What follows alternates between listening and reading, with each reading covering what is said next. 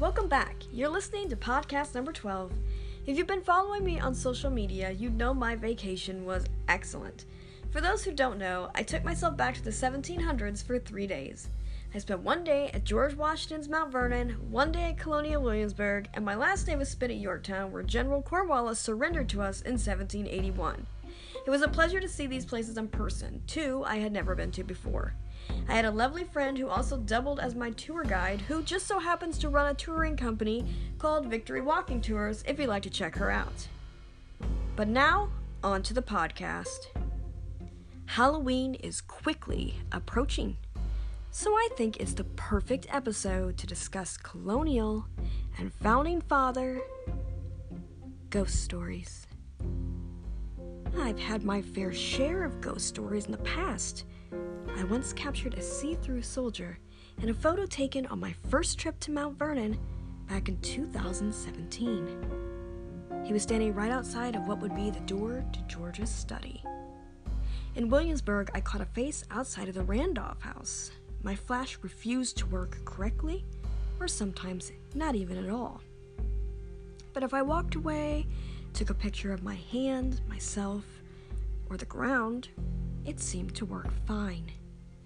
Also, while taking a tour of the Peyton Randolph house, I felt a finger push down onto my right shoulder, and I also began to feel sick, and then suddenly got better. I wasn't feeling sick prior or after the tour. It should also be noted it only happened in the one room. All very interesting. Also, some occurrences happened at my friend's place while I was there that I don't think happened before I arrived. Let's begin our ghost story adventure.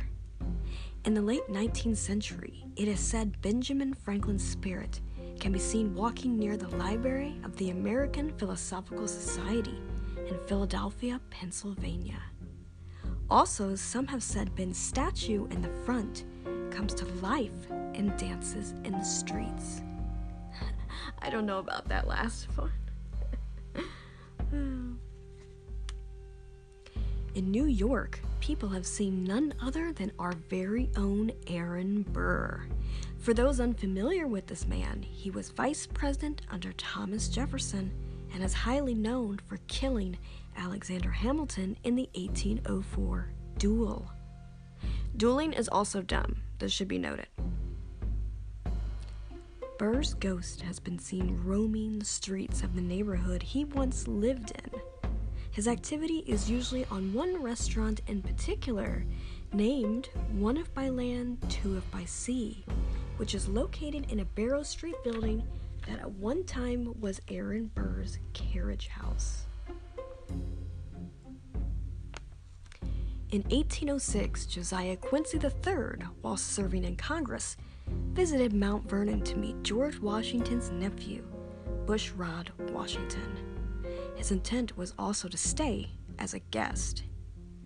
Bushrod had Quincy stay in the Washington's bedchamber, the one George Washington had obviously died in. Apparently, Bushrod had explained how some guests had been able to see George in his room.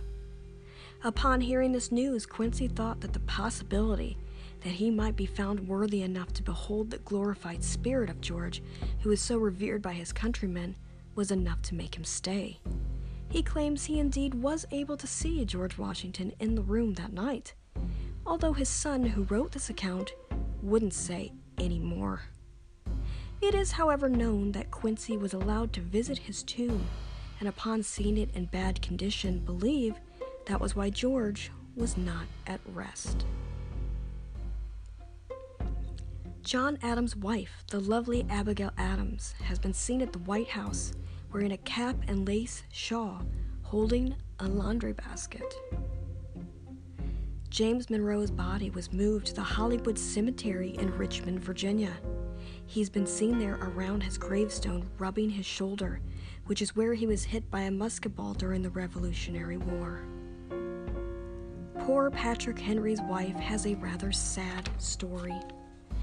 After the birth of their sixth child, she had severe postpartum depression she was never able to get rid of.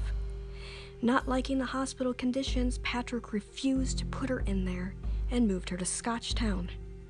Determined to harm herself, she was moved to the basement and locked in 2 rooms. In 1775, she finally passed away. Her grave to which she was buried was unmarked, a tradition that was done for mentally ill patients back in the day. People claim they can still hear her screams coming from the basement, and items have also reported being moved. Also, people have seen a woman wearing a long white dress coming from the basement, and candles have been seen lit at night when the home is empty. James Madison's wife, Dolly Madison, has been seen a lot in the White House gardens, checking on her beloved roses. It's said that if you mess with them, she gets mad. Garden workers who have seen her apparition have said that they have seen her very angry, so much so, workers have quit and never returned. Thomas Jefferson, of course, loved, and I believe still loves, Monticello, his beautiful home. So it's no surprise he's been spotted there by tourists. They've also heard him whistling tunes just like he used to do, and in the White House, it's said he can be heard playing his violin in the Oval Room. That sounds like a fun party to me. George Washington, reported in 1890 from the New York World newspaper. This historic chamber is haunted. Of that there would seem to be little doubt. Many people within recent years have slept in it, and they declare that they were awed by the viewless presence of the nation's first president. They deny it's based on imagination. Few of these temporary occupants have been able to get any sleep. They all agree Washington visits his chamber in the still watches of the night. Mrs. William Beale and her friend were permitted to spend the night at Mount Vernon and to occupy George's bedchamber. In the middle of the night, they were awakened by the sputtering of their candle. After arguing which side of the bed they were sleeping on that George had died on, they decided no more sleep. They got dressed and sat around until morning, scared of every squeak of the windows, and at one moment were sure they'd heard Washington's sword clink distinctly in a corner. Would you spend the night at Mount Vernon? And more specifically, in George and Martha's bedchamber? I think I would. In the 1980s, a worker at Mount Vernon, while stationed in the Central Passage, saw the figure of an unidentified woman dressed in 18th century attire on the stairs. They were carrying a large punch bowl filled with a flower arrangement. Upon reaching the bottom of the staircase, she disappeared. Also in the Central Passage, during the 1980s, an interpreter thought she heard someone in the room behind her. She thought a visitor had gotten into the area by going under the rope barriers, so she entered the little parlor to shoo them out. Surprised, she found a gentleman with a large mustache and dressed in late 19th century to early 20th century clothing. He shouted at her, "What the hell is going on here?" in reference to the noise of the school groups. She answered she was trying to quiet them down, and he disappeared. Later on, she'd seen a portrait of a gentleman that looked just like him, Colonel Harrison Howell Dodge. He was a Mount Vernon director for 50 years until his death in the late 1930s. An interpreter, again in the 1980s, was standing in the Central Passage when she felt something brush past her coming out of the little parlor. Looking down, all she could see were the feet and bottoms of the skirts of a young girl in an 18th century dress running across the Central Passage. Could it be Martha Washington's daughter, Patsy? Happening quite frequently, a head guard would hear an alarm go off in the stable, and about the time it would take to saddle and put up a horse and walk from the stable to the mansion, an alarm would go off in George Washington's bedchamber. Of course, the guard never found anything. The man's explanation was that the general was coming home, made his horse comfortable, and then went up to his room. Sounds like George to me. How exciting is that story?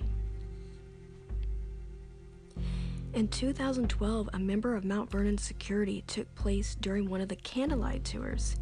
The event had taken place on George Washington's death at around 10:30 p.m. After the home was cleared, he locked himself in. He was responsible for checking the alarms. When he was in the mansion's study, he heard a heavy set of keys being walked across the floor in the Washington's bedroom, which was directly above.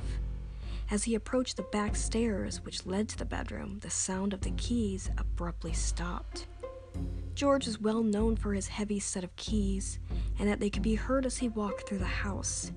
Tobias Lear, George's secretary, is known to have taken the keys from George's pocket upon his death, and then turned over to his enslaved manservant, Christopher Shields. I myself have had an odd feeling every single time I visit the Washington's bedchamber. It's a place of sadness, and one you can definitely feel.